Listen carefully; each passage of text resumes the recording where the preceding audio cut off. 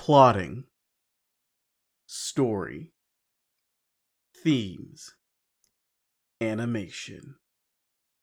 Long ago, the four storytelling elements were in harmony. Then, everything changed when the executives attacked. Only the production team, master of all four elements, could stop them, but when the world needed them most, they vanished. Several years passed and Nickelodeon discovered the new production team, a group called the Avatar Cast. And although their production skills are great, they would have a lot to prove in their newest production. But many saw that they lived up to the hype and saved the world.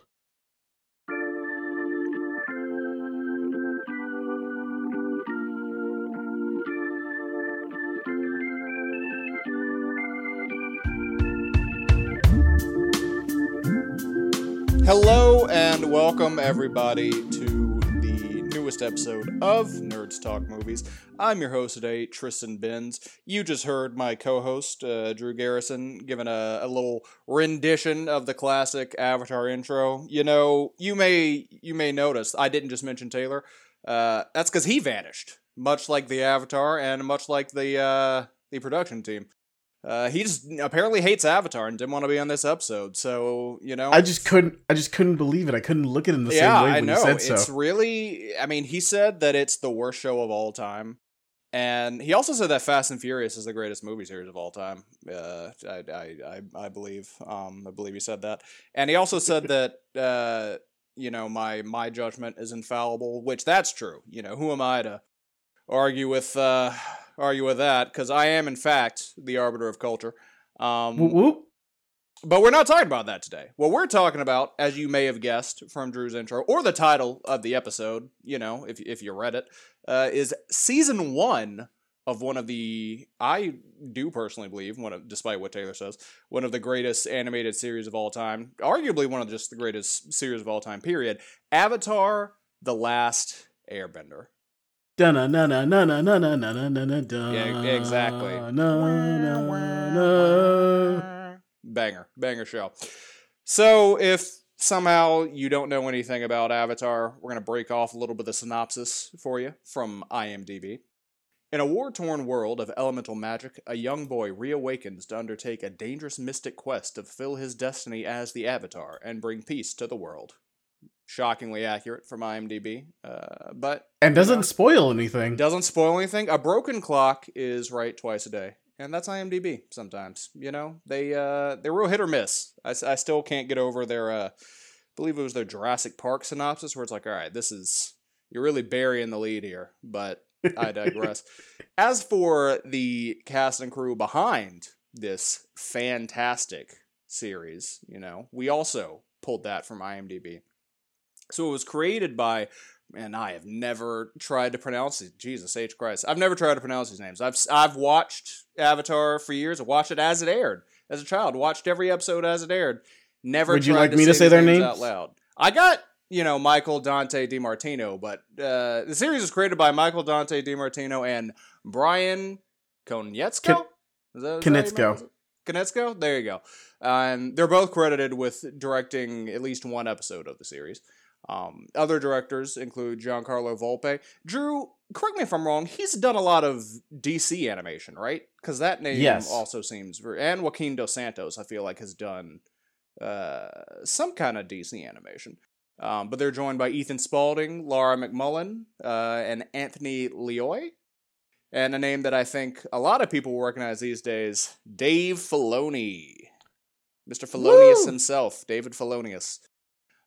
Now, there's also the cast, who are, I'd say, equally important to making the show a hit, because, you know, like, their performances endeared the characters to the audience. So we got Zach Tyler Eisen as Aang. We got D. Bradley Baker as Appa and countless other animals. Didn't he also voice Momo? I thought he did. I want to say he voices Momo. We got Mae Whitman as Katara, Jack DeSena as Sokka, Dante Basco as Prince Zuko, and Mako as Uncle Iroh. Lastly, movies and TV shows are driven by more than just a director, writers, and cast. There are hundreds of people who are working on each project, so for each movie or show, we also spotlight a certain group of the crew or a specific crewmate, depending on what we think that movie or show's best trait is. Cast members not included in our main cast section are also eligible to be selected for this part as well. Drew, who you want to spotlight? Who you shouting out? I really want to shout out everyone because they just did everything right in Avatar. But for mine, I want to shout out Aaron Ehasz. He is like, I honestly think without him, the writing in Avatar would not be as good as it is. Don't get me wrong, everyone contributes. Everyone. Mm-hmm. But Aaron Ehasz just has something with his writing that allows it to push anything that he writes to like god tier status. Just for reference, he wrote some of the best episodes of Futurama, and he also has a new series called The Dragon Prince that he created, and many people call that the new Avatar. So that should tell you like how good. I bet. Yeah, so that should tell you just how amazing he is. Mm-hmm. Well, shout out to that man, Aaron. I am going to give my shout outs to the composers, Jeremy Zuckerman and Benjamin Wynn, because damn! The music in this show hits. And, it's not a spoiler to say the music continues to hit for all 3 seasons.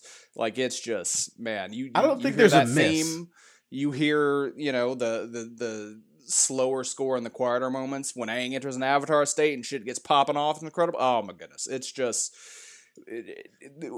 bars. There's not even any words because it's all orchestral, but it's bars. Like, it just doesn't... It boggles the mind how hard the music goes in, what everyone thought was just going to be a kid's cartoon. It's fantastic stuff. Now, to get into the prelude, I feel like everyone in our generation knows Avatar. We all watched it growing up. If you somehow missed out on it, what's up? What happened? All right. Like it's on Netflix. It's on they have a lot of the episodes on. It should be on Paramount Plus. They have a lot of the stuff on YouTube as well. It's like you can go see some of the some of the first episodes on YouTube just to get you hyped for it. The show turns 20 next year. Oh God, I don't like that. It turns 19 in 8 days. February 21st, 2005 is when it first premiered. Jesus Christ on a cross. Oh, I don't care for that. But point being, you've had almost 2 decades, all right, to watch this show. So come on, all right, get it together. Put your life in order. Put your house in order. Okay, go watch this show. I'm assuming if you're listening to this episode that you have already watched it, and good for you. Like, you've been exposed to culture. But if for whatever reason you haven't watched this, then I need you to stop what you're doing. First, go look at yourself in the mirror and say, I'm a dummy, stupid head. And then go watch the show. And then go back to the mirror and say, wow, I'm glad I'm no longer a dummy, stupid head because I watched the show because Tristan and Drew told me to. And it was so good. And then you send us a comment that says thank you. And we'll say you're welcome. Yeah. Drew, what's your history with Avatar? So, my history with Avatar was ironically that I was able to watch it the first time when it first premiered. Had no idea it was a new premiere. Just thought it was that was a show I never saw. And it was pretty awesome. But unfortunately for me, it's like during Avatar when its second season started premiering, that was during the hard times of our life where we couldn't pay our electricity bill. So of course, no electricity, no TV. And I almost missed the second season. Luckily, Nickelodeon knew they had a certified hood classic on them and knew, hey, we should premiere some of the old episodes more before like the mid and final season singers and stuff. And they did. It was awesome. And I got to catch up with the stuff. And luckily, our house got in order soon enough that I could enjoy season 3. And that is my history with Avatar. Besides, I have been a longtime fan from the beginning, and I will probably be a fan until I die. There you go. Now, do you have an Airbender tattoo to commemorate your fandom? Or commemorate, I should say? I didn't get the Airbender tattoos, unfortunately. Well, I've got one, so get on my level, Drew. I'm a real fucking fan up in here. I got an Avatar fucking, art print on my wall out here, all right? So why don't you come at me? I'm just kidding. I do, mean, I do do have too. the I have multiple avatar prints. One of which is signed by the voice of Iroh. Not unfortunately not Mako because He R.I.P. passes. Yeah, he passed away. God, what a Yeah, great performer. great performer. It's like Doesn't he Greg really Baldwin sad. replace him? Yes, and that's who I got. That's who I got my artwork signed by, and he also turned one of my Iroh screenshots into into prison Iroh, literally with tattoos and everything. Oh, yeah, Prison Iroh. You But know, yeah, I got to show you we'll sometime, talk Preston. about that in a couple seasons. But yeah, no, I also have a strong history with Avatar. Obviously, based on my short rant, I watched every episode as it aired. I have just a very distinct memory, and this is no spoilers, but watching the finale at the age of 12, eating my Tyson's Buffalo chicken tenders. Man, what a time! They released all 4 episodes of the final season, or the 4 final episodes of season 3, the series finale. They released them all on one night, so it was just a 2-hour event and blew my mind. I still remember watching the season 1 finale. I would have been, I guess, at 5. What, 2005 would have been 8. Yeah, so I still remember that. This show slaps, all right, and it Yeah, was a big part of our formative moments as children. And it became every moment with the show became like a core memory. yeah, and I mean, I think the same can be said for a lot of our generations. You meet anyone around our age, you can have a conversation about Avatar for the most part. But with the Netflix adaptation coming up, was it this month? Was it next week? I think it's this month, next Is week, this month? Hold on, let me look up as we're recording. As we're recording. We're recording this on February 13th, day before Valentine's Day, because we love We love Avatar. Love Avatar. And let me see, I'm looking up the date of the live action show. Scheduled to premiere on February 22nd with 8 episodes. So we're getting this in before the live action show comes out. Will we review the live action show? Guess it depends on whether or not it sucks or not. You know? Because if it's bad, I don't want to talk about it. Just like I don't like to talk about the live action movie. We don't talk about it. It sucked. There's only one cinematic Avatar that I acknowledge, and that is James Cameron's Avatar. Thank you very much. Shout out to Way of Water. Made me cry 4 times. Yeah, just FYI, my original rendition of the story was one that kind of shat on the Shyamalan version. I figured that I should probably not do that for season 1. I mean, yeah, I think history is shat on that movie enough, you know? Yeah. Who likes it? Nobody. All right? Like, M. Night Shyamalan, talented director. You know, no shit. I know it's easy for people to make fun of him because he's always got the twists and whatnot. He's a talented director. He has made good things. He's made good things before Avatar, the Avatar adaptation. He's made good things after. He's got the stuff. But Last Airbender was a fucking swing and a miss, and that's the last we need to say about that. Because we're talking about the good Avatar: The Last Airbender. Yeah, I also feel like he was kind of shafted, to be honest. It's like, how are you gonna make good animation and stuff with that Nickelodeon budget? Name one Nickelodeon live action movie that had a good animation budget. I don't know, doing the Door movie. I saw a clip of Boots. I was like, all right, that don't look bad. You know? Huh. But I have not seen the Door movie, but okay. Well, Drew, you're missing out on culture, I guess. I don't know. I've seen a single clip of it. So, Drew, normally we would say, what are your general thoughts on Avatar? But it's clear that we love it. You know, am I overstating your affection for this show? Absolutely not. Okay, then I guess sure. Give me your general thoughts that you haven't already stated. I don't know what to say besides it's great, it's amazing, iconic, spectacular, generation defining and multi-generation defining, because even people who like did not grow up with Avatar love Avatar. Like, yeah, it especially had a big resurgence like during lockdown and the pandemic when everyone just had nothing to do but watch things they'd never seen before. Yeah, and then Avatar just got its resurgence, and everyone was like, "Why did we not watch this as children?" That's a great question. Why didn't they? Why didn't you, listener, who didn't watch the show as children? All right, why? Why? Think back on your decisions. Get your life right. Yeah, you can. You're still alive. You can rectify your There's mistake. still time. It's never too late. Honestly, Avatar is just mind blowing as a show, especially as a show that was coming out during a time when animation seemed like a lot of people were going away from it. Because I think Avatar was also coming out during the time when Cartoon Network, the network for cartoons, was trying to move to live action. There was a, yeah, I do believe. I don't know that Destroy Build Destroy started at the same time as Avatar, but it was definitely. I believe it was Avatar was on air when Destroy Build Destroy was on, and all that sort of stuff, like the House of Anubis or whatever the crap that was. That was a weird time. That was a weird Yeah. time. Why was Cartoon Network doing live action things? And why did I watch a surprising amount of it? Shout out to Andrew WK. Destroy Build Destroy fucking ripped. I love Destroy Build Destroy. I also got into Tower Prep, but I was still like that person who's like, why is this on Cartoon Network? Yeah. Had more Nickelodeon vibes too. Yeah. But we digress. Even Disney was like starting to do more live action shows and everything on both Disney XD and Disney Channel. So it's like Avatar was kind of like Nickelodeon's way of saying, hey, animation still slaps. And still it got did. the sauce.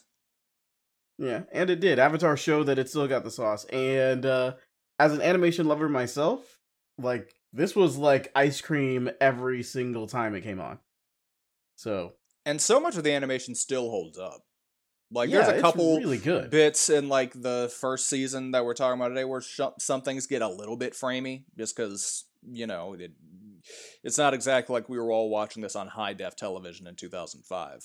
So they've had to upscale a few things, but overall it's still like beautiful to look at, and not just from a straight up animation standpoint, but just from a character and world design standpoint. It's really, really ingenious in a lot of ways. And yeah, there have been criticisms because which are somewhat valid. Well, not somewhat, entirely valid. Because aren't the creators just two white guys? And it's like, all right, well, we're pulling a lot from Asian cultures and not always necessarily giving the right amount of credit or something like that. But nothing's perfect. Yeah, it'd be one thing if they were like just like, oh, we pulled inspiration from these different Asian cultures and they like were giving a shout out and everything, but it does feel a little weird when they refuse to give a shout out to those Asian cultures. The extent to which I remember, and this was me as a child, but the extent to which I remember them especially crediting specific cultures was they had a martial artist for some like little featurette on Nickelodeon. Demonstrating the different martial arts that the different bending styles were based on. I was like, okay, that's cool. Like that's a, credit where credit's due thing. But just in terms of, the visuals of certain, characters and cultures in the show, I've heard a fair amount of criticism for that. So, we don't want to just paint with a broad brush of everything's perfect, even though the show's great. Like we got to acknowledge when it could be a little bit better. But as a story and as a show, like the product itself, and I hate to call it a product, but the content of the show itself is still fantastic, even with some things surrounding that's like, all right, we could have done a bit better with this. Yeah. What about you, Tristan? Yeah, well, as for my general thoughts, it's a great show. This is one of my favorite shows of all time. Clearly, I mean, I have a Airbender tattoo. Doesn't go all the way down to my hand because I didn't know if I would ever want to get a job in corporate America. Didn't know if that would play. Didn't know if they were big Avatar fans at Enron or whatever. I don't know. Is Enron still a thing? That was just the first big company I thought of. But yeah, no. I love the characters. I love clearly the music. I love the world of it. It's one of those shows for me, up there with X-Men, the animated series, or the DC animated universe, Justice League, all that, where I can still watch it today and it's like, oh, I feel like a kid again. Like it's become like chicken soup for the soul or whatever, like comfort food. It's like, okay, this is, like I am so deeply in love with these characters and this world and this story that I can watch it, anytime and not get sick of it. Even, if we're only just talking about season 1, which is the worst season of the show, And that's because this show just gets better and better as it goes. And that's not to say season one's bad. Season one, fantastic, like leagues ahead of most other, initial seasons for animated shows. Like, it's still a fantastic story, but man, the show just gets better and better as it goes, and it is held up surprisingly well, especially when you compare it to some other early 2000s animation where you're like, all right, this is fine, in terms of animation quality, in terms of character arcs, in terms of just the overall show itself. Like, man, does this hold up? Yeah, it's really great, and honestly, it's like surprisingly the lessons that show tries to teach, because this is a family friendly show. It does try to like teach lessons to kids and everything. The lessons that it teaches have been like universal. They've aged like remarkably well. But Avatar is really one of those shows where it's like you are just amazingly surprised by it if you like just don't know anything about it. Because I remember like showing my sister Avatar for the first time, and that was like not like recent. It wasn't during the pandemic, but kind of after. I think it was 2022. But yeah, so like 2022 showed her Avatar, and she doesn't like it. She doesn't like animation. She's like my polar opposite on that. It's like she only likes the Disney stuff. So when I showed her this and she was actually enjoying it, it's like it just shows like Avatar can somehow grab audiences, even those that are pretty much catered against it. It's just such an engrossing story. I have not encountered anyone who's like, this show sucks. Like, they can have their problems with it, they're valid criticisms, with the production behind it and all that stuff. But no one has ever, I haven't encountered anyone who says Avatar The Last Airbender sucks. Now, people have their opinions about Legend of Korra, which I'm sure we'll talk about eventually in the future. I love the show. But, I have seen nothing but universal praise for the actual story and creative output from the Last Airbender series. It's just a balls to the wall, great show. Now, Yeah. What's a big part of these great shows? What is it, Tristan? We gotta talk about the performances. The performances are such an important part of endearing, Oh especially in animation, where it's so easy to just not take things seriously. Because like, oh, it's just a cartoon. But when you get some of these banger-ass performances and the emotion, the pathos they bring to these characters, I tell you what, it's on another level, man. It gets your nips hard, You cut diamonds with those things, what I'm saying. Now, Drew, who are your stand-up performances? I know that's a loaded question because there's not a bad performance especially with this core cast right here, like, who are your stand-up performances among one of the best animated casts of all time? It's like you said, it's a loaded question. So I'm just gonna just keep going until you stop me, okay? Just go ahead. Mako, he is Uncle Iroh 100%. It's like, God, he brought the character to life. You love him. He is like, there's no way that you cannot watch Avatar and not fall in love with Uncle Iroh. It's just it's just an unstoppable force coming at you with the addition of the immovable object. You're not gonna be able to stop it. Zach Tyler, who plays Aang, good God, I don't think anyone talks about his performance enough because everyone wants to talk about Prince Zuko, which we will get to Dante Bosco in my list as well. But good God, good Google. Zach plays Aang nearly too well. I almost can't hear him without hearing Aang, and I've heard him in his other stuff, in the Ant Bully and in oh shit, he was in Ant Bully. Yep. Oh my goodness. Yeah, it's it's crazy when you hear his stuff and it's wow, you can still hear Aang, but also Aang is so distinct. It's amazing. He killed it. He killed it. And I don't think I've heard him be in much other stuff afterward, which is a damn shame. We got Mae Whitman as Katara. Again, another performance that pretty much helped make the character. I'm not dissing on Shyamalan right now or the Netflix live action. None of them can do Katara like May can. Dante Bosco as Prince Zuko. Bro, shout out Like to he is Rufio from Hook. Yeah, shout out to Rufio from Hook. It's like Dante Bosco is honestly like Hollywood legend. Not even Hollywood legend. He is just like animation and acting legend. He is legend in all around. And still doing stuff to this day, guys. Like, man does not stop for a second. He's And trying to get them dollar bills. I respect it, you know? Get your bank, Dante. Yeah, he's trying to get them dollar bills, and he is doing phenomenal. His niece was Cassandra Cain in Birds of Prey. Uh-huh. Yeah, that was a character. Yeah. She did fine for what she was they great. wrote. She was great. It just wasn't Cassandra Cain. Yeah, it just wasn't Cass Cain. You know, she was enjoyable in the movie, but they should have just given that character a different name. Yeah. Then there's Grey Griffin, another amazing character. I can't go too much into it because technically she is a cameo in this one, but she's great. There's Grey Griffin. She's great. But you know who we did get to hear, who was technically also cameo?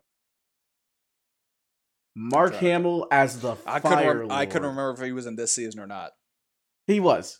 Like during the flashback scene with during Zuko in the challenge. Yeah. I couldn't remember if they only just had his silhouette there, because they definitely. Yeah. I mean, you don't ever see him until season later in the show. But yeah, he was. You hear a little Marky Hams.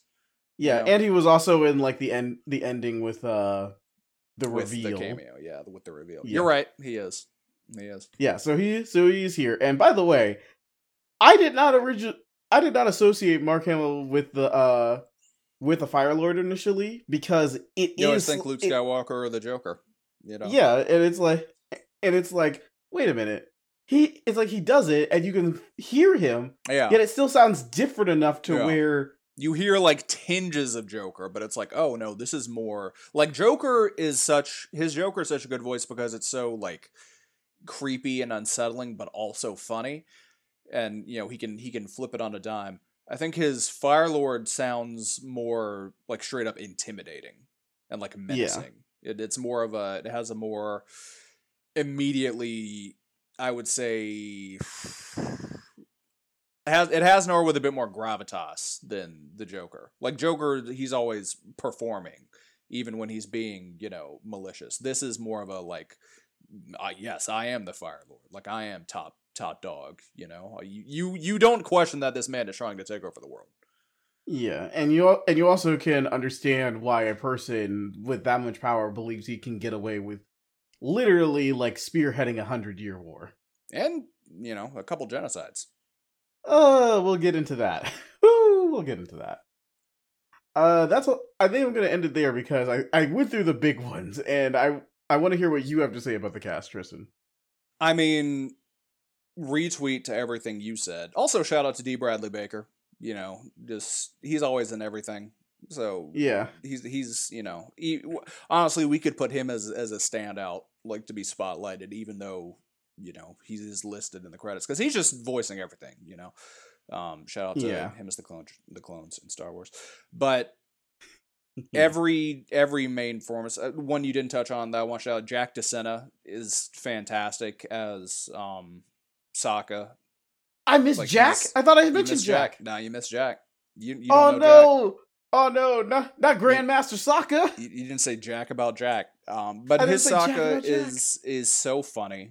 And he's such a jerk at the beginning, but you see, he's got a little thing called a character arc. Is he a little bit of sexist at the beginning of the show? Yeah, is that okay in the show? No, and they're like, hey, Sokka, don't be sexist. And is it a journey that he goes on to be like, hey, you know what? Yeah, women are awesome too. And is that like some nuance and character development that it seems like we're not going to get in the live action show? Because like, yeah, we cut out the bits of Sokka being sexist because that's not okay. And it's like, well, that was the whole point of the character arc. That was the point, but. I digress, whatever.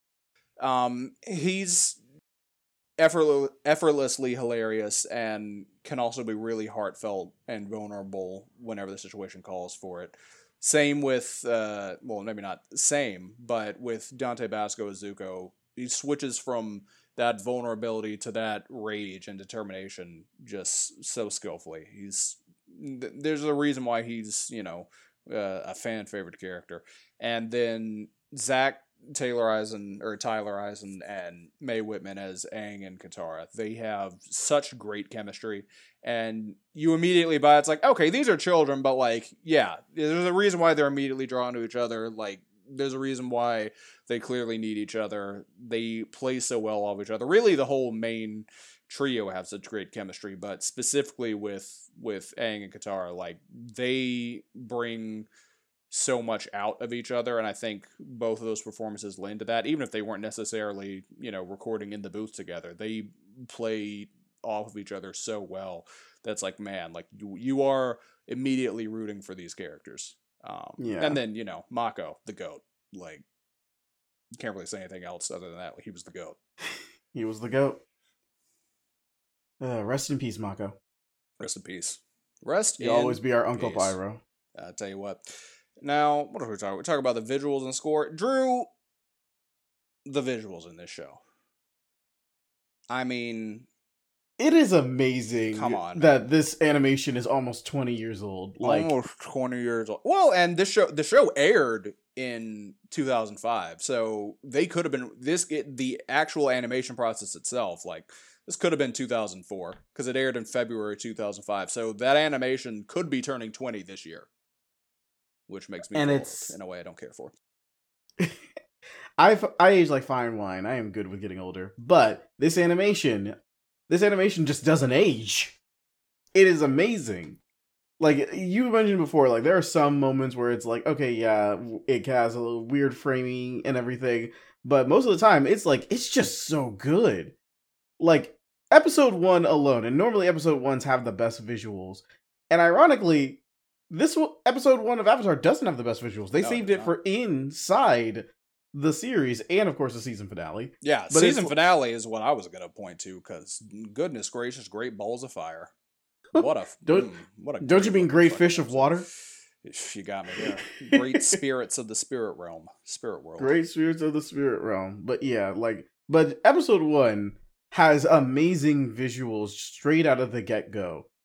And you're like just so surprised by how fluid it is, by how amazing it is. And I'm pretty sure most of it is hand-drawn, if not all of it. So it's like, it's amazing to see like just how well they were able to do with a mostly hand-drawn animation and just how well. Keep talking. I'm gonna double check that. I got the Wikipedia page pulled up right now, so I will take a look at the production. I will let you know. Go ahead. But it's amazing to see how well the animation goes, how the movements feel so realistic, and how you can understand what each movement is supposed to do when they're bending, or how even just like the lights that Aang projects when he's in the Avatar state, how it like engulfs and shows the just amazing power that Aang has. And even like the stuff like Sokka's boomerang is just honestly animated pretty well. It's just, you can see it all just come together extremely well to make this visual masterpiece. Like, I could watch Avatar without hearing any of the sounds. I wouldn't, because the music is amazing. I mean, fire. One of the best parts. Yeah, so it's like, I couldn't, but because it's like, I would just want to hear that music. But you could at the same time. It's like, you could like just have it on mute and just let it keep going, and you would love the visuals of Avatar. Now, I couldn't get any confirmation on whether or not it was hand-drawn or not, but I still, agree with everything you said. Because, I mean, you're right. You're spitting facts, Drew. All right? You've entered the Avatar state of facts. Oh. Your eyes are all glowing, My eyes are glowing. You've developed the tattoos that you refuse to get. Yes, they somehow just appear on me. They just appear. Well, that's the power of the Avatar state. Like, you just you're spitting the truth. But yeah, the visuals and the score. I mean, there's a reason why I shouted out the composers for my little spotlight moment or whatever that we always do. Like, it is. Obviously, the visuals are spectacular, but the music is such a big part of this world and enveloping you in this story that like you said, you can watch it without the music, and it's still a beautiful show to look at. But it would not hit near as hard without the music. They're perfectly balanced, just like the material and the spiritual worlds should be. That's what the Avatar's there for, to bring balance to the four elements and the world. It is, I mean, even just the intro, I think the visuals and the score for the intro of the series is that in a nutshell is like the type of badass shit we're getting for the entire show. Like that's just a perfect little appetizer for some of the peak storytelling that you're gonna get over the course of 3 seasons, starting in just this home run season 1. It's some good shit for real. Oh yeah. Now, fun fact about the opening that yeah, a lot of people it's like a lot of people will realize this as they watch, but the opening is kind of a teaser for a few characters. Ironically, the exception to this is technically Earth, because that was supposed to be a character that appears in season 2, and she was changed. And then they use some of the other designs to make another character who is less significant, called the Boulder. The Boulder! The Boulder, who is the Boulder! God, see, now I just want to get to season 2 so we talk about the Boulder! Love the Boulder. Big shout out to the Boulder. Yeah, but that was originally supposed to be a season 2 character who we're going to talk about that I don't want to spoil. We shan't spoil a thing. We shan't spoil a thing, but it's amazing to think about. Like when you go back to the intro and realize, oh, that was supposed to be who. But also it's like, again, every character in it is technically a teaser of an important character that helps develop along the journey. It's amazing. The foreshadowing. You know what, Drew? I don't think that it would be wrong to say that this show, it's cinema. Honestly, yeah, it kind of is. It's cinema. Show this to Martin Scorsese, all right? He'll be locked in. You fucking mark my words, all right? You show this to Christopher Nolan or Denis Villeneuve, they're like, wow, this is the greatest thing I've ever seen, and they'll be right. They'll be right. Show it to George Lucas, I'm sure Dave Filoni probably showed him an episode or two. He probably had to watch an episode or two before he's like, you know what? Yeah, we should hire this Dave Filoni guy for Clone Wars. Like, it's a banger. All right, it's a banger. Yeah. One of the things that I also like about that analogy is that technically it is, because season 1 is the first movie that helped set everything up, but also is still a great adventure all on its own. Mm-hmm.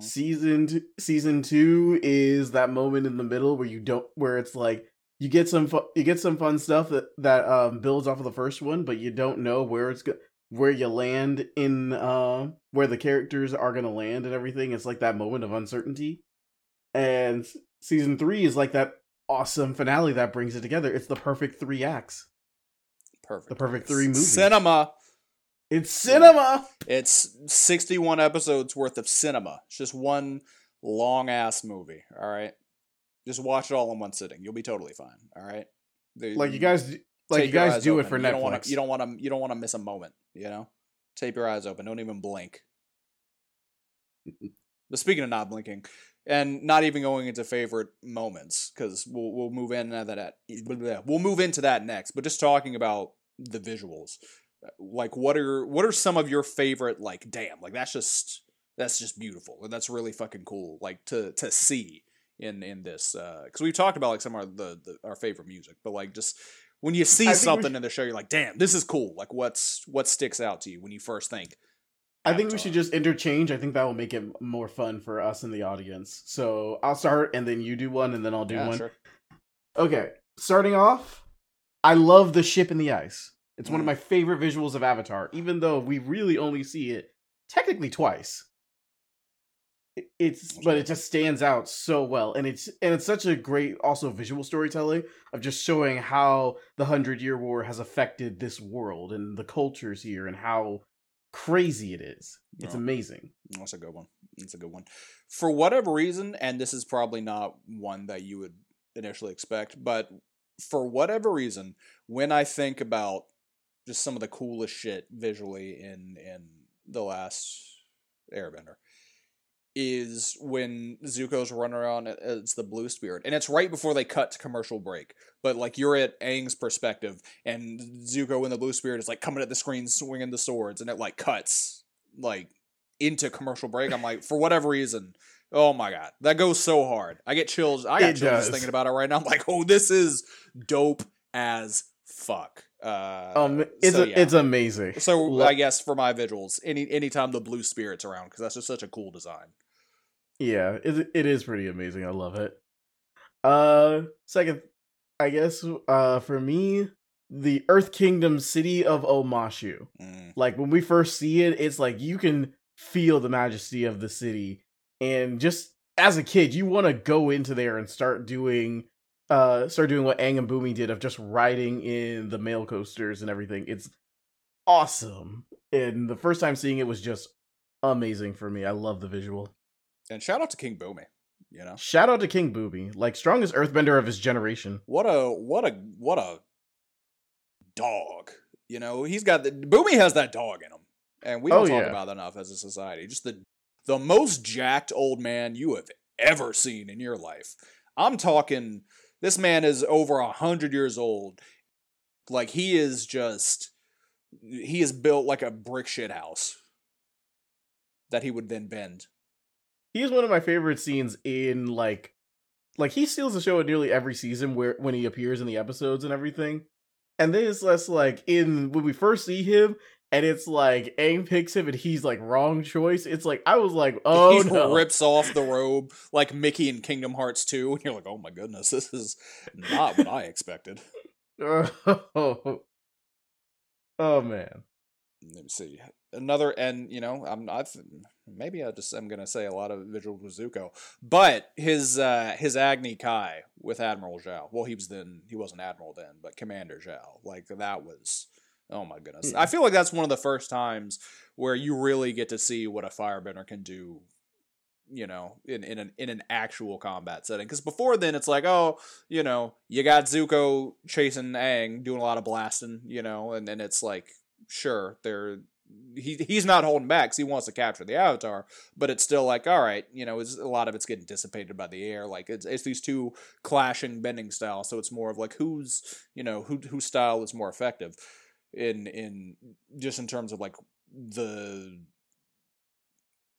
elements. Like, it's a battle superiority there. With Zuko versus Zhao, it's like, okay, like, we're getting to see just like nothing but firebending. Like, what is this bending form capable of just on its own, like on its own merits, not worrying about, oh, is it stronger than, I gotta say this, hold on.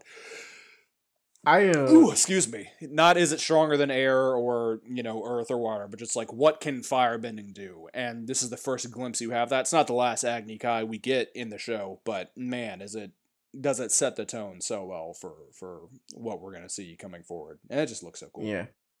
Yeah, and also, like, I think it does a good job of showing you what firebending on firebending, or just element versus element is like, and then it's like they build up on that one fight as it goes on, because as cool as Zhao is, he's really kind of the weakest firebender we see in the series. Well, the weakest because he's got no self-control. Yep. If only he had that self-control. Zhang says. Mm-hmm. Zhang. Yeah, he is one of my visuals as well, but he's not my next visual because I wanted to go on the element versus element theme.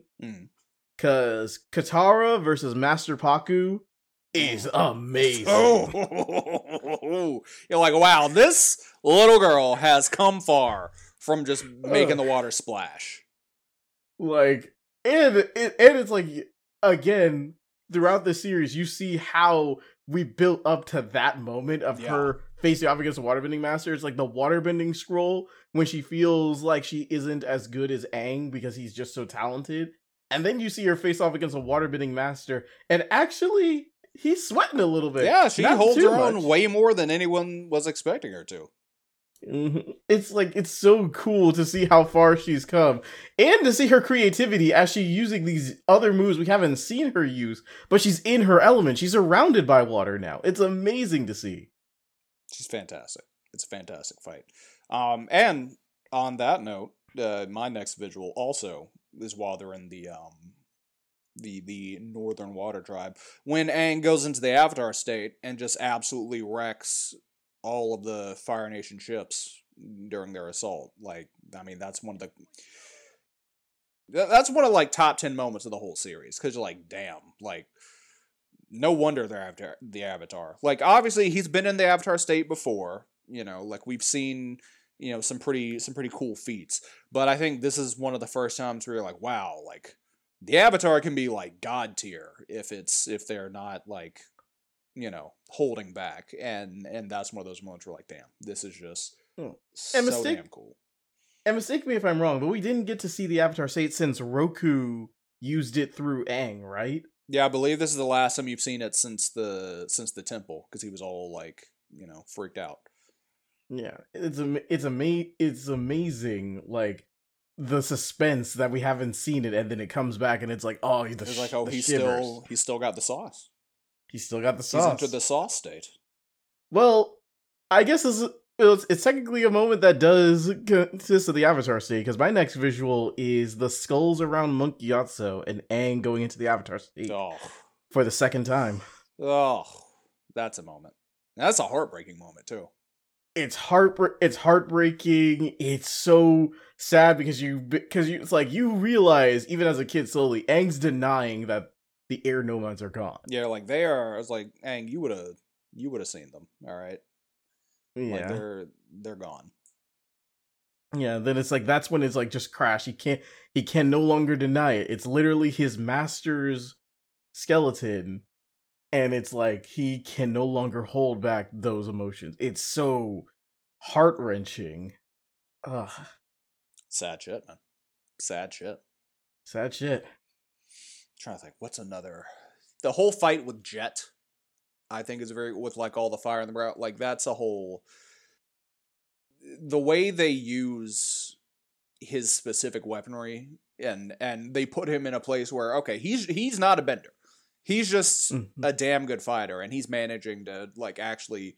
I mean, obviously, he still loses, because Katara freezes the fuck out of him. But, like, he's able to put up against the Avatar for a bit. It's like, damn, like, this is really freaking cool. And obviously, Aang's not trying, super hard to hurt him, because Aang is largely a pacifist. He still likes him. Yeah, like, he's just like, hey, man, like, let's not do all that. But it's a damn cool fight to look at. Yeah. Next one for me, I think, is... Ooh, I'm trying to decide between two different ones, because both of them are just so good visuals. I think for me, I'm going to choose Avatar Kyoshi appearing. Like, her appearance... Like, oh, you mean the boss? The boss. Bro, shout out to Kyoshi, a 7-foot-tall lesbian earthbender warrior. She is so fucking cool. She is amazing, and like, she's the first time, the first time she manifests, it's like, you're not expecting her to do so, but it's like this moment where it's like, oh, yeah, I can see why has a whole island revering her. Holy crap! Also, just the way that it forms, it's like, this is the first time where there's no Avatar state before the formation or anything. It's just suddenly Aang is becoming Kyoshi. And honestly, I just feel like that's Kyoshi just asserting dominance. Oh, 100%. Like, yeah. But her manifestation is just so cool. The way the wind, like, blows around Aang before it manifests her. And just, like, seeing her utilize the 4 elements and everything. The first person to lava bend on screen as well. Like, it's just crazy. Kyoshi stole that scene 100%. She steals every scene that she's in, and we can't talk about it now because, future spoilers, but the way she handles problems is just so fucking funny to me. Like, we'll just put it this way, Kyoshi stands on business, and in a way that is just like, damn, we gotta admire that. Yeah, it's like Avatar, Aang, and Roku like have this like more gentle nature of dealing with problems. Now Kyoshi, Not Kyoshi. she brings fire for an She, Earthbender. She brings yeah, the fire. she is something else. is what I'll say about Avatar Kyoshi. On the note of the previous avatars and the visuals, another one of my favorite things is actually another moment from the Air Temple episode where they go and see the statues of all the past avatars, and when Aang enters the avatar state and they all light up, like, come on, But and you get a whole, like, you see the whole cycle and you're like, man, this is cool, like, this is and you get a feeling of how shit. big the Avatar is from it. You know, like that's it's crazy. it does a great job of not only pointing out how, like, powerful the Avatar legacy is, but it also is like, wow, Aang, like, it ties into the opening theme, because it's like, wow, Aang does have a lot to learn, because, like, this is everyone who came before him. This is all of his past lives, and he's still just this kid. But, like, he's got the capacity, but it's like, man, he has a journey ahead of him, and it sets the tone, I think, for the entire series. And man, it's just so damn cool. Yeah, it is so damn cool. Yeah. I'm starting to notice a lot of mine are when past avatars manifest, because the past avatars are also cool. They're super cool. Oh man, some would say the next avatar also pretty cool. You know, I would say that, but again, future spoilers. Everyone has their own opinion. We'll get to that eventually. We'll get to that eventually because everyone's got opinions on that show. I know I've got opinions, but that's just me personally. Yeah. But yes, I mean, I'm trying to think. Are there any more specific standout visuals for this? Season I have one that I want to. Yeah, okay, hit me. Zhong meeting Roku. Like that moment. That moment does just visually. Roku appearing, you're like, oh shit. He's like, yeah. Like, you better change. He's like, change your tone, Zhong. You're teaching me. Yeah, and I just love the contrast too.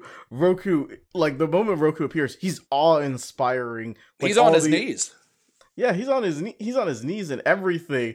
And then he says, like, I will train you, and you immediately go back to Aang, who is like has no idea what he just did, that he manifested Roku. It's really amazing, like how well the past avatars can blend into the current with Aang.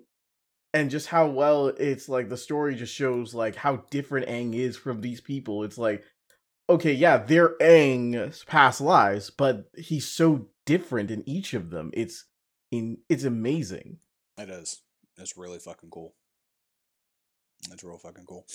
Now, switching from just favorite visuals, just favorite moments in general, like character moments, just cool moments. Like, what's your, before we wrap up, like, what are some of your, let's say top 3 moments. We've covered a lot of our favorite moments of the show. And I know some people are like, oh, well, weren't you going more in depth with the plot and whatnot? Because there's like 18 episodes in this. And yeah, if you want a small plot synopsis, here's it in like 2 minutes. So a boy who was frozen in ice is discovered by two Inuit people who are not actually Inuit people. They're Southern Water Tribers. And they go on globe-trotting adventures while being chased by an angry prince who was banished because he sassed his dad. And they have to go. Didn't even really sass him. Sass another guy who was like, let's sacrifice these troops. Yeah. So pretty much like, yeah, he's like just angry prince who's dealing with a lot of daddy issues and mommy issues and family issues. Zuko has a lot of issues he needs to work through. Got a lot of issues, okay? Man. A therapy king, if ever I've seen one. Yeah, and the tiny boy in the iceberg, his name is Aang, he's the Avatar, and he has to learn what it means to be the Avatar, has to take up the responsibility that he hasn't been able to do for 100 years because he was stuck in ice. And, you know, eventually stop this 100-year war, save the world, and, yeah, that's it. He has to go to the North Pole. Yeah, go to the North Pole. Looking for Santa Claus so he can teach him how to turn into a giant water koi. So fucking cool. So fucking cool. Well, yeah, and they get into shenanigans and adventures along the way. So, Yeah. There you go. So 3 favorite but moments. Also, it's one of those things where we're not doing the plot because you should watch this show on your own. Either you've already watched the show and, like us, you just know it by heart because it's so damn good, or you haven't watched the show and you need to go get your life right, and I don't want to spoil any more for you than we already have, aside from our favorite moments that we're about to spoil right now. Mm-hmm. Okay, so 3 favorite moments. Number 3, Zuko and Aang in the storm. Not like the storm episode, but when they're in the North Pole. The finale, the season finale. Yeah. That's one of my favorite moments because it's one of the first times you ever hear about Azula. And just like how Zuko like just sees her and Aang, like he associates them together because they are both like born with like great, just good at stuff. It's like, and Aang's the Avatar, so there's another knot on top of it. Well, Zuko had to work hard for everything he did, and it's like there's been moments where you feel bad for Zuko throughout the first season. This is, I think, the culmination of it when you truly fully understand. Zuko might be a prince. He hasn't lived the life of a pampered prince, though. He's been struggling from day one. And this man dealing with some familial abuse and childhood trauma. Oh yeah. So yeah, this is like one. So it's one of my favorite scenes because it really does show and how these two characters are different, but also how Zuko was sort of blocking himself from healing, and even Aang, like from it, he's like, it's a callback to like the Blue Spirit when we find out Zuko's the Blue Spirit.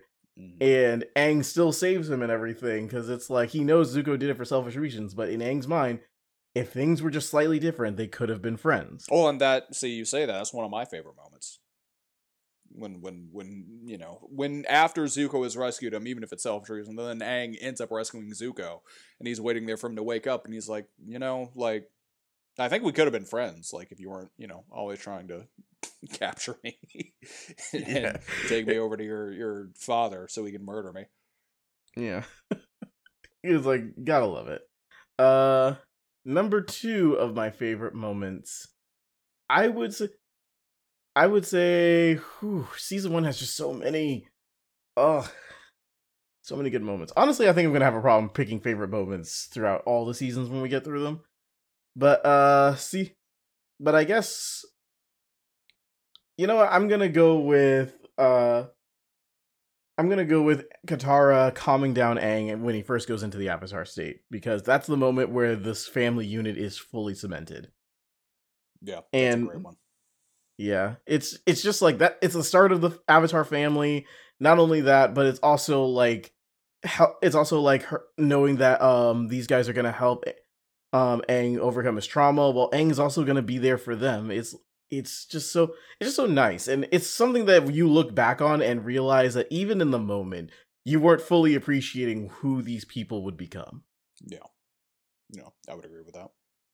Yeah, but number 1 favorite for me of my favorite moments, and surprise, surprise, it's another Zuko moment. It's Zuko versus Zhao. I feel like it's not only a good moment because Zuko has been pretty much chasing the Avatar along, like, in opposition to Zhao. Yeah, he's essentially having to race Zhao for Aang. Yeah, and eventually it's like it's also a clash of the different ideals that Zuko is going through. It's like Zhao is the representation of Zuko as just this blind, loyally blind person to the Fire Nation, and of course his royal family as well. And Zuko, in a way, is like, he doesn't realize it, but he represents not being loyal to the Fire Nation, of realizing that they're not exactly as great as they are, but also like the morals that he's been learning on his journey to capture the Avatar. Surprising, the antagonist learning how to be a good person while also still trying to capture the person that makes it a bad thing.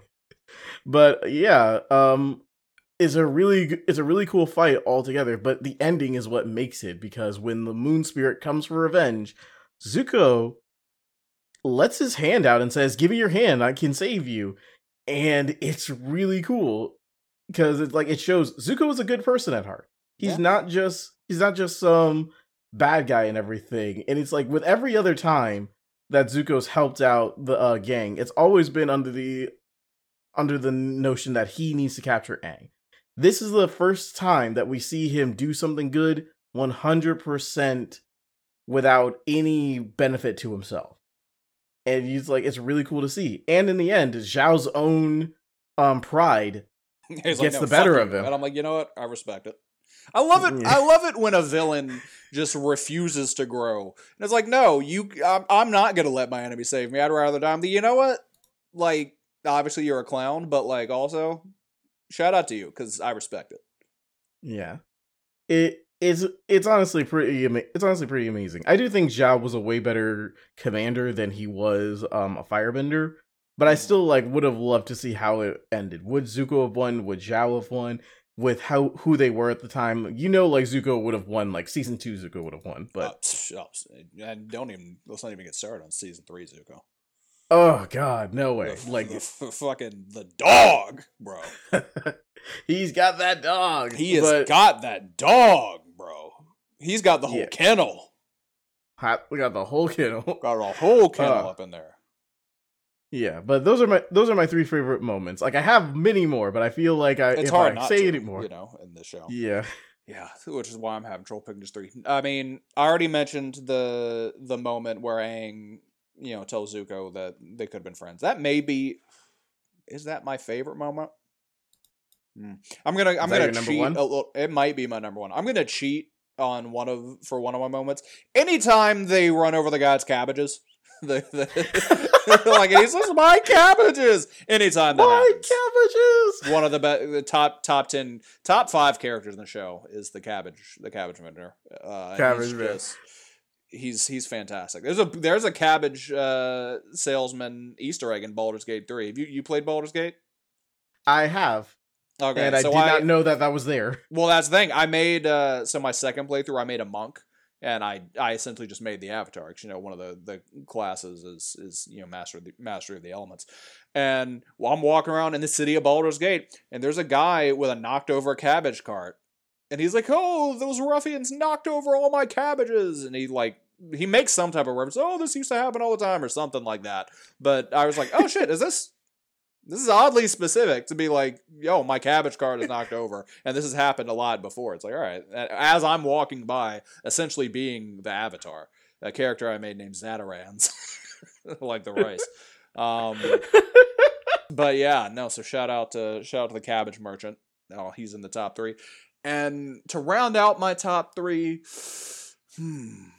I think I guess this is a cheat, but the entire sequence in the finale of season 1 when Yue gives really just anything like the sacred pool or whatever, where Yue sacrifices herself to become the moon spirit, and even Iroh was like, no, like, Zhao, I'm gonna kick your fucking ass. You're messing with the spirits. Like when Iroh stands on business, it's like, no, we're not doing this. Like, sure, war, whatever, but like we're not about to capture a spirit. Like that's you're messing with the fabric of the world. Like that can't go on.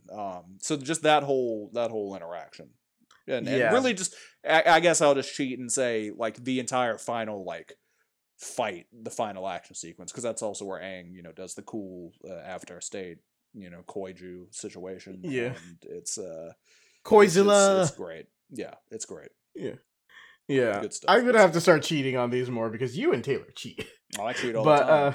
I'm the arbiter of culture. I can make my own rules. Yeah, but those are great. Those are great picks. I do have to say, like, I love the spirit pond stuff as well. But I also need to bring up like something because you mentioned Iroh and everything. Iroh be out here hiding his prowess in plain sight until that very moment. You think that man's just there trying to be sipping on tea and playing mahjong, and then at the drop of a hat, he's like, "I'm going to end everybody in my eye line." It's like, man, Iroh. It's like literally be giving Zhao just these silent L's. 100%. Not even just anyone the people who try to kidnap him, like just anyone. He starts breathing fire. He's like, that's why they call him the Dragon of the West. Like anytime. Yeah. Iroh decides to stand on business. He's like, I will give you 10 seconds, and if I still see you after that, you're dead. Like, it's just... You know what? That's like number one. Every Iroh moment, because every time he gets to stand on business. Yeah. When he proves when he reminds people why he was the most feared general in the Fire Nation army. The man just really it's like everyone keeps saying it's like, oh, you've lost your touch, old man. It's like, no, he hasn't. He's just chilled out. Well, Drew, any we're not even gonna say least favorite moments, because our least, Drew, I know what our least favorite moment was. The show being so successful that it led to the last Airbender movie. That's the least favorite moment. That entire movie. Yep, pretty much only thing you need. Point being, great show. Taylor's watching it as we speak. It seems like he's liking it. So, there you go. Mm-hmm. But yeah, you should get like Taylor and watch the show for the first time and have your life changed. But when you're not changing life watching Avatar, you should be changing your life by following us on the socials. Drew, what are you working on, and where can people find you? Currently, I'm not working on anything. I have not returned to YouTube after the break, so I'm not working on anything right now, because gotta get my house in order, especially with something special that's been upcoming. But if you want to see me just talk about random stuff, and also if you want to hear my thoughts and opinions on anything that I just have a random thought on, you can follow me at DrewGarrison_ on Twitter and Instagram.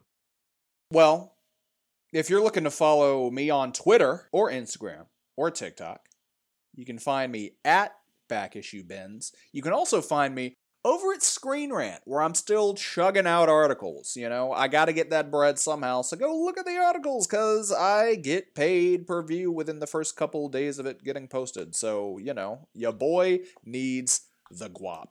And speaking of needing guap, if you like anything the Nerd Stash does, if you're a fan of the site, which you should be, if you're a fan of any of our great podcasts like this, or Power Up and Game, or the Long Box Hunters, which is back, consider leaving us a rating. I prefer if it's something positive, because if it's negative, I'm not going to acknowledge it. We've talked about this, according to my therapist. I don't need that negativity, and I just refuse to deal with it. I leave that to Drew and Taylor, That's their business, not mine. Next week on Nerds Talk Movies, we are going to be talking about The Truman Show. Taylor's pick, so he should be on for that one. I'll be on for that one, because this is a movie that Taylor wants me to watch. But then again, Taylor wasn't here for Avatar, so will Tristan show up? Yeah, I will, because Truman Show's been on my list to watch for a while, so I guess I'll come talk about it, Oh, I guess I'll, have to come shove my opinions down people's throat. That's such a burden for me. But, until then, everyone, have a great week. See ya.